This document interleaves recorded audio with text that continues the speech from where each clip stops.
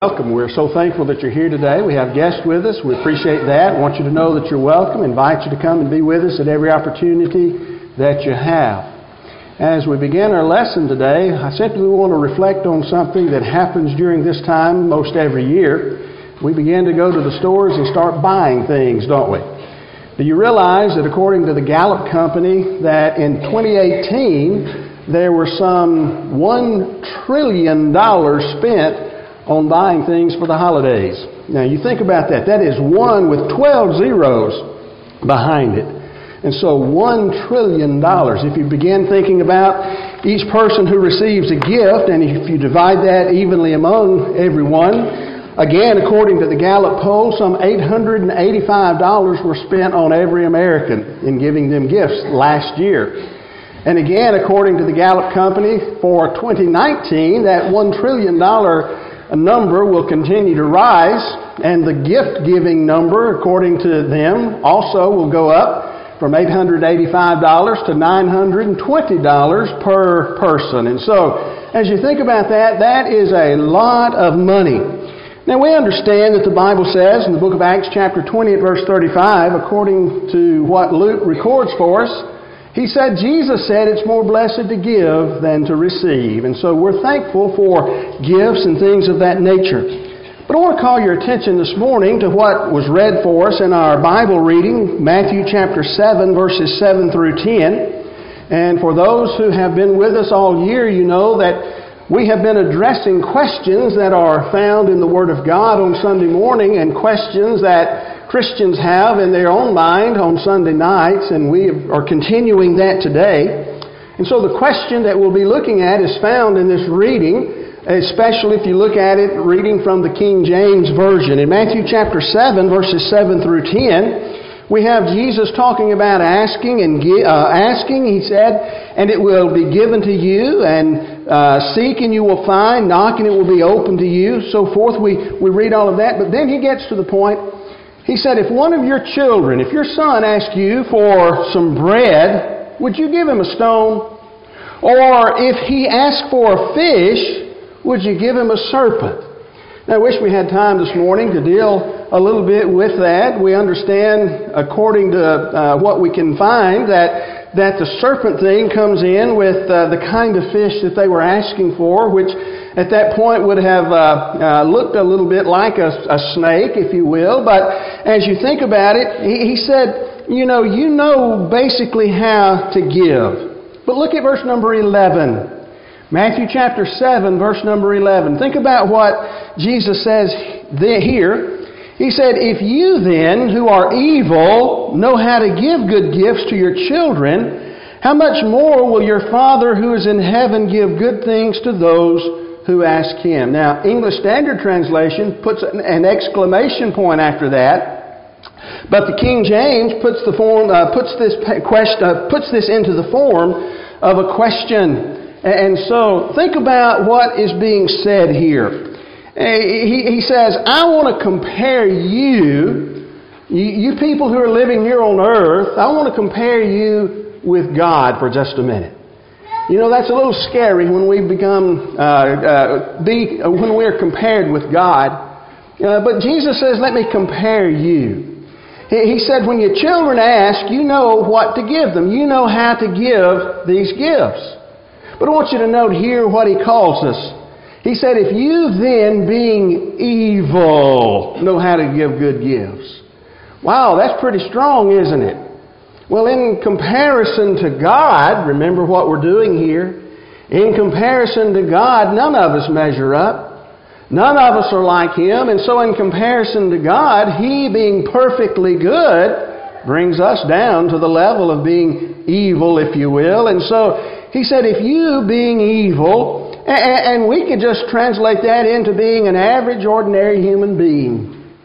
If you being evil know how to give good gifts, how much more does God, who is perfect in every way, know how to give good gifts to you, to His children?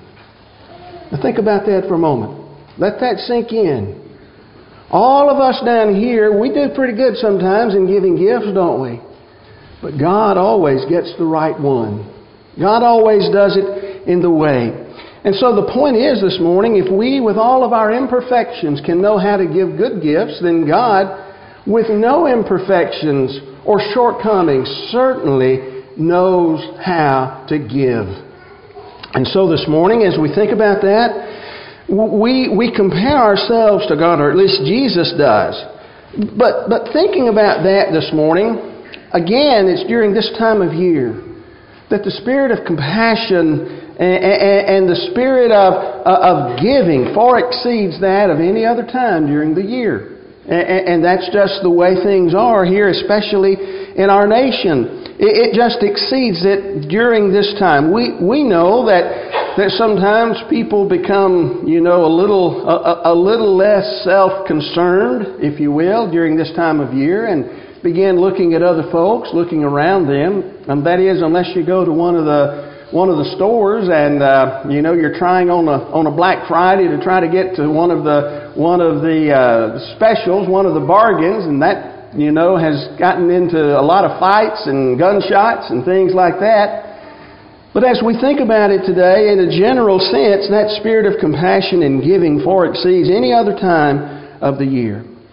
But this morning, at the risk of sounding somewhat trite, wouldn't it be great if we could harness the spirit of compassion and giving that characterizes this time of year and transfer that to the other 11 months, outside of the space between Thanksgiving and Christmas Day? Wouldn't it be great if we could do that?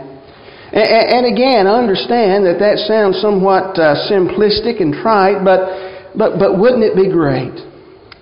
But along with that, are there some things that we should consider that might help us to be more compassionate and giving for the rest of the year, rather than just a certain part of the year? To be able to be a giver, a compassionate giver all year long. Shouldn't we as Christians really be that? Isn't that what we should practice and how we should be all the time, not just part of the time? And so this morning there are a few things that I want us to think about. And I think, if we look at these things and we understand these things, it'll help us to be better givers, better compassionate people, just better people in general. So what is it that we can look at? What is it that we can think about that would help us to do this? Number one, be willing to give even when you do not expect to receive. Now think about that for a minute. Be willing to give even when you do not expect to receive. Now, when you think about in the realm of material goods, presents that you open up, you look at that and you think about that, but it extends far beyond that. This idea of being willing to give, even with the idea that we do not expect to receive, extends far beyond that. Now look at, if you will, in your Bible, in the book of Matthew chapter 5, verses 46 and 47. Jesus poses some pretty good questions here. He says, "For if you love those who love you, what reward do you have? Do not even the tax collectors do the same? And if you greet only your brothers, what more are you doing than others? Do not even the Gentiles do the same?"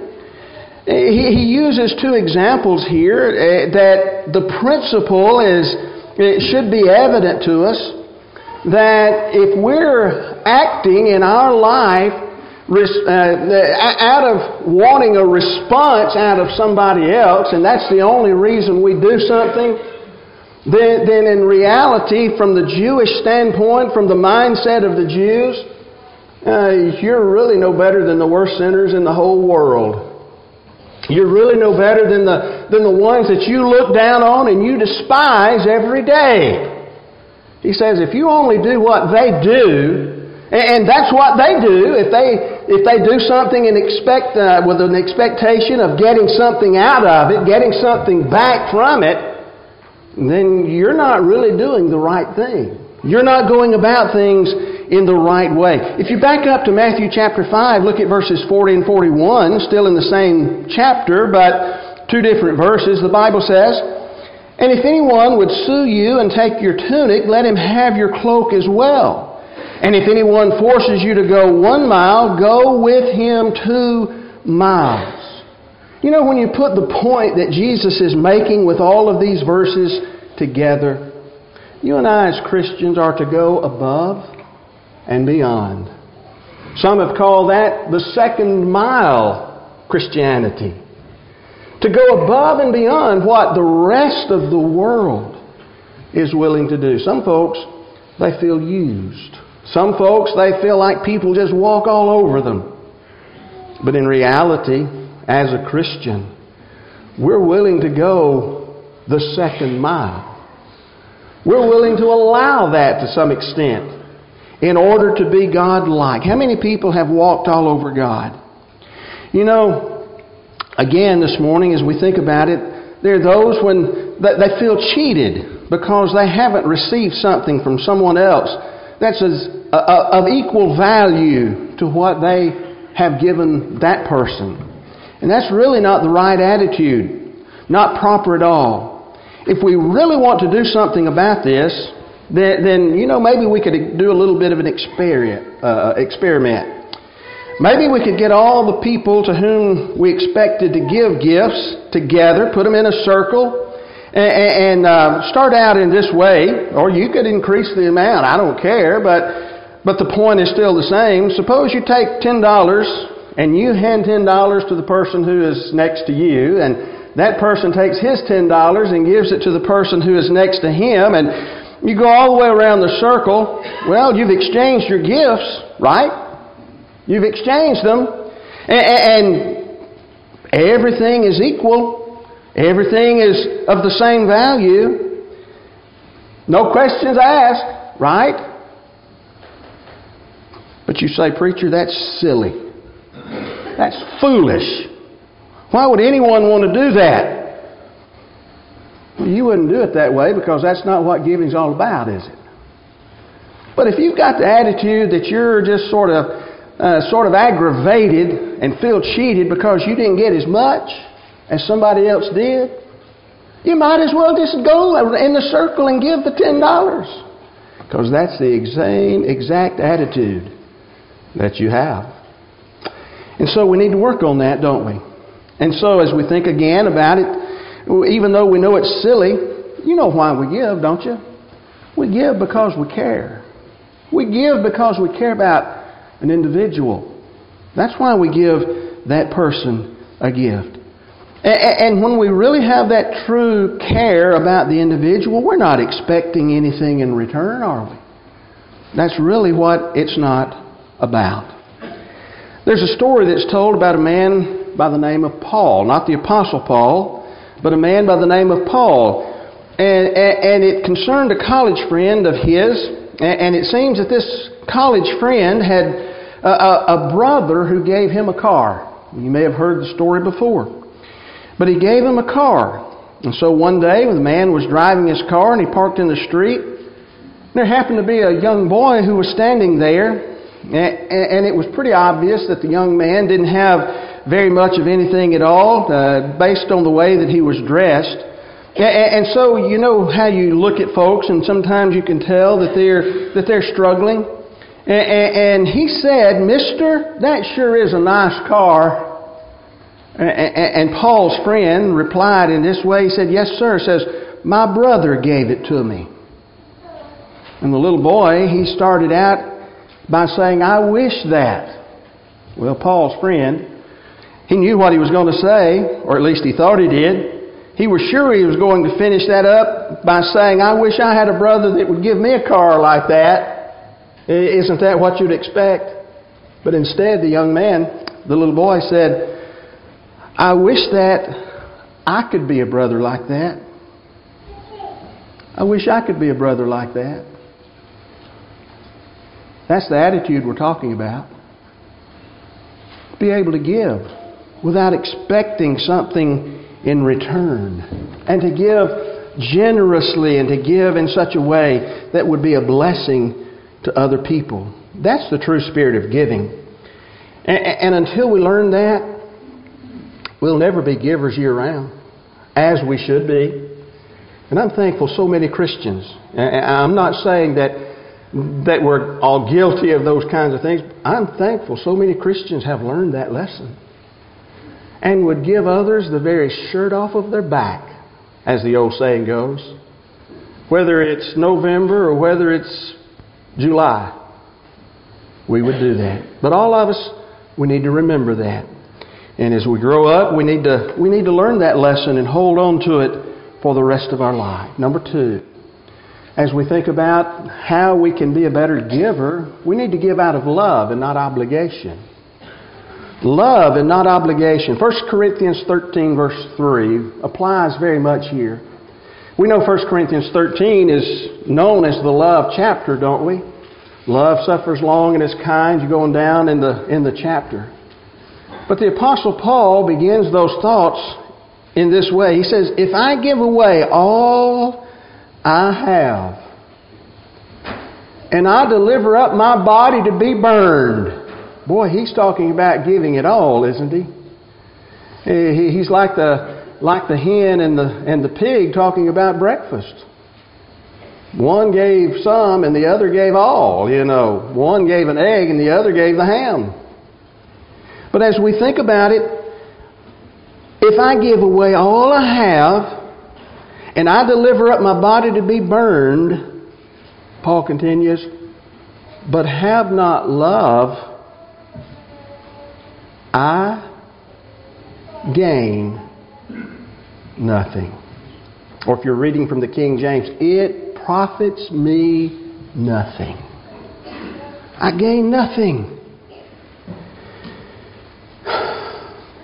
When we give out of a sense of duty, out of an obligation, it does some things. It communicates some things. It communicates some negative things. It's a lot like paying a bill, isn't it? If we're just doing it out of obligation. You know, you have to pay your light bill because we owe the light bill. We have to pay our mortgage, or we have to pay for our car because we owe that. I don't know how many people here enjoy that. I don't really enjoy that. Right? I'm glad the Lord has blessed me enough to be able to do those things, but I don't really enjoy it. I'd rather do some other things with that money. Like paying a bill. But you know what? If I'm giving to others out of obligation, it's sort of like paying that bill. When we give to people in this way, they can tell it. They can know. They can read and judge us. Even some of the smallest and youngest among us can do that. They can understand that we're not giving to them because we care, but out of a duty to give to them. Notice what Paul writes in 2 Corinthians chapter 9 at verse number 7 in talking about giving back to the Lord. He said, each one must give as he has decided in his heart, not reluctantly or under compulsion, for God loves a cheerful giver. When we give on the Lord's Day, just as we did a few moments ago, did the person who was carrying the plate around sort of have to pull your check out of your hand? No, I'm not saying that literally. Y'all understand what I'm saying. Did you have to do it yourself, though? Oh, not literally, but, well, actually the heart that he's talking about is up here, coming out of the heart. If we don't do that with other folks, why would we do it with God? And by the same token, if we didn't do that with God, why would we do it with other people? We don't give out of a sense of obligation. We give out of a sense of love. How can you do that? You've probably bought gifts here in the last few days. If not, you only have a couple more days before Christmas Day when they can get up and open it up on Christmas morning to do that. You've probably done that, but if you did that, you probably bought for people who are special to you, right? And that's good. And when you did that, some have selected these gifts, and they spend a lot of time doing that. You know why? You spend considerable time because you want to match the gift with the individual. Now, why do you do that? Why do you do that? Because you know that individual and you love that individual, and you want to say to them, I love you, by what you're giving. If we could spread that out to beyond our family and beyond those who are the closest and most special to us, how much better we would all be. What do people around us need? Sometimes it may just be a shoulder on which to lean. It may be an ear that listens as someone struggles in life. There are so many things that we can give, not of a material nature, but of a nature that would be helpful to them. Parents, what's one thing that you can give your children that they need more than anything else? Time.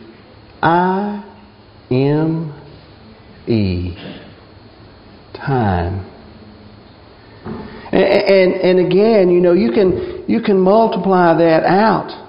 What does a wife want from her husband many times? You say a diamond ring, well, that's not bad. But sometimes it's simply to communicate, right? It may be that one of the things that your neighbor needs more than anything else is for you to share the gospel with them. But we don't do any of these things out of obligation. We do them out of love. Number 3.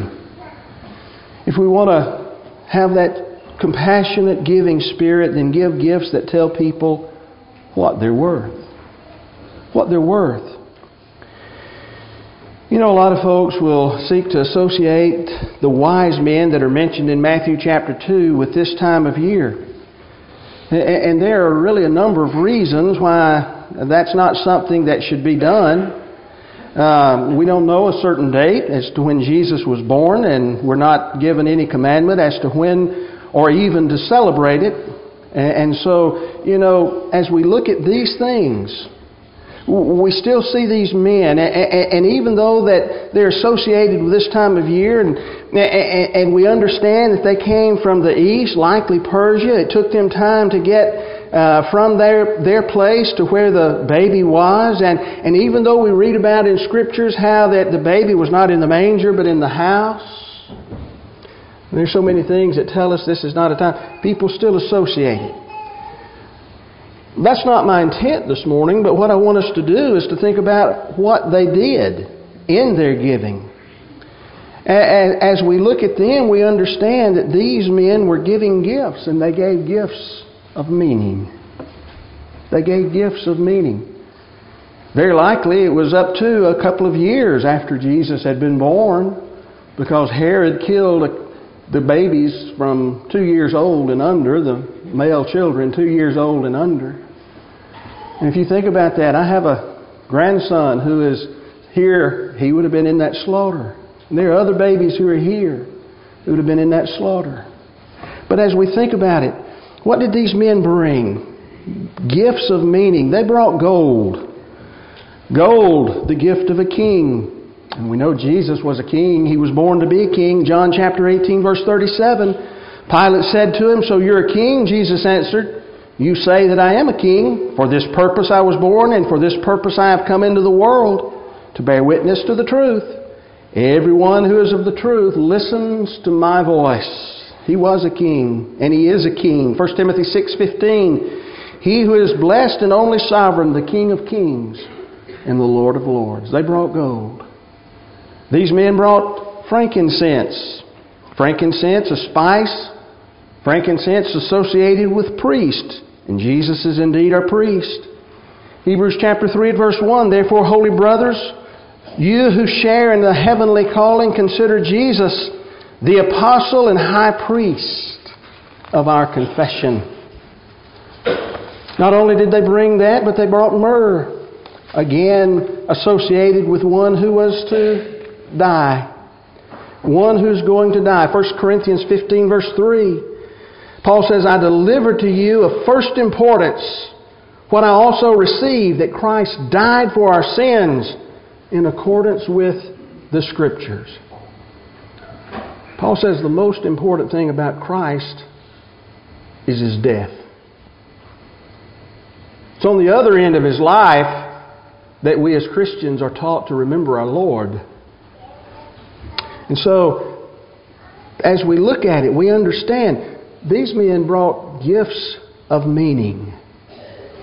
And if we want to be givers and have that compassionate spirit, we need to teach ourselves to learn how to give gifts of meaning. You know what? Politicians can do some of the most boneheaded things of anybody in the world.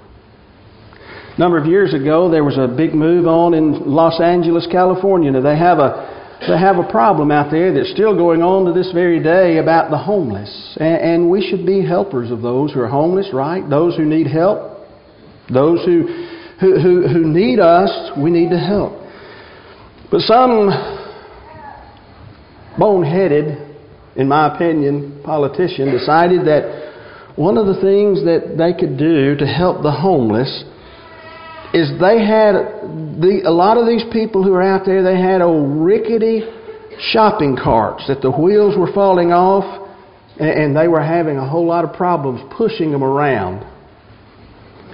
And so the proposition was made that they would buy these folks new shopping carts. Now that'd get them from one place to the other a little easier, wouldn't it? Get them a new shopping cart. You know what that says?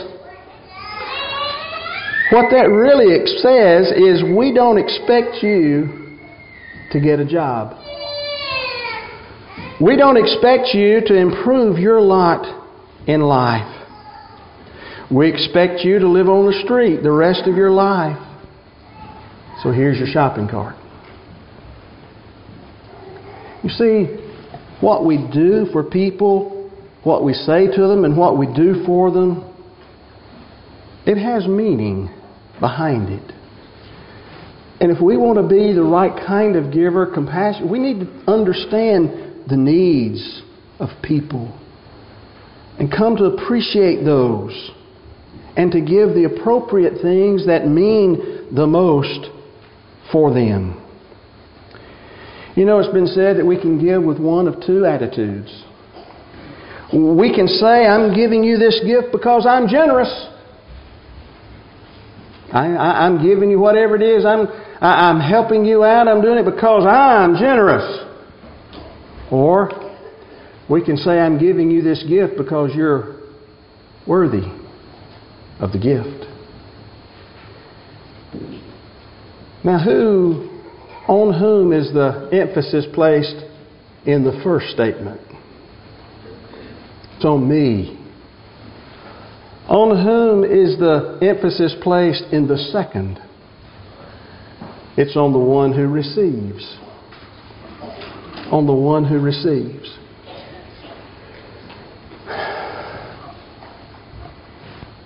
You know, the problem is we sometimes think more highly of ourselves, as Paul would write, than we ought to think.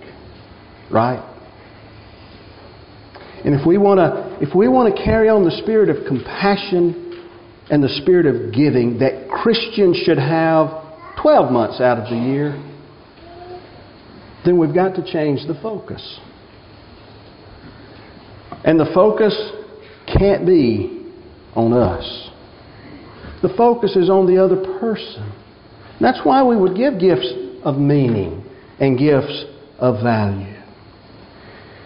As we close this morning, in the book of Luke chapter 6 at verse 38, Luke writes in these words, he says, "Give and it will be given to you, good measure, pressed down, shaken together, running over, will be put into your lap.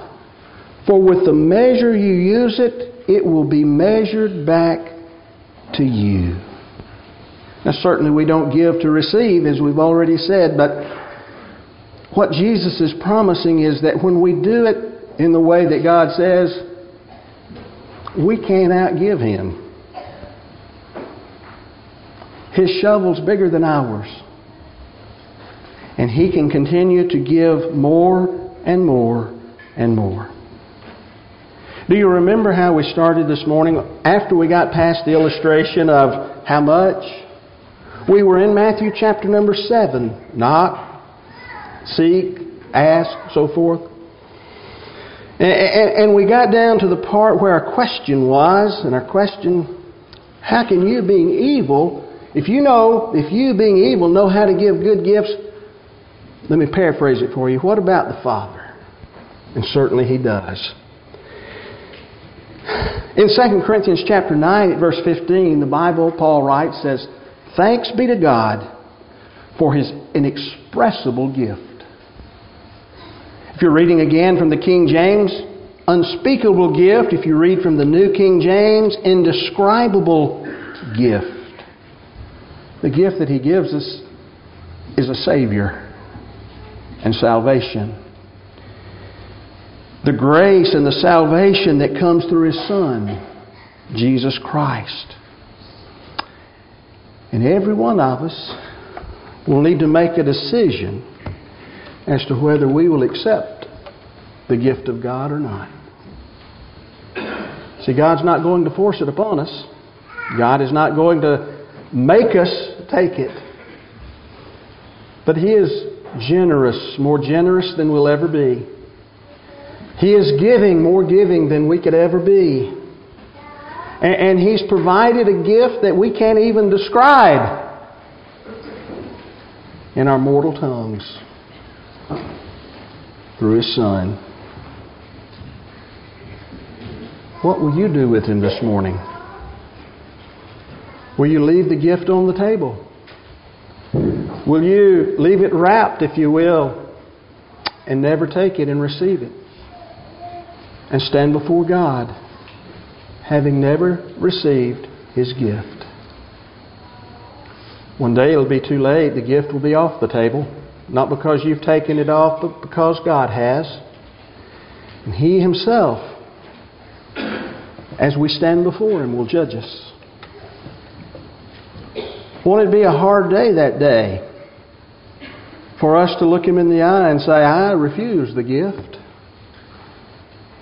And because you refused it, God might say to us, depart, leave. You judged yourself unworthy of all of the promises that I've made you. Would you receive the gift that Jesus Christ has brought to us by believing that He is indeed the Son of God? Would you be willing to repent of the sins that you have in your life, make the great confession, be immersed to have your sins washed away in His blood, and then give your life to Him every day, living as a Christian? It may be this morning that you've become a Christian, but your life has not been like a Christian's life, and you need to make it right this very morning. If you need to respond to the Lord's invitation, do it right now.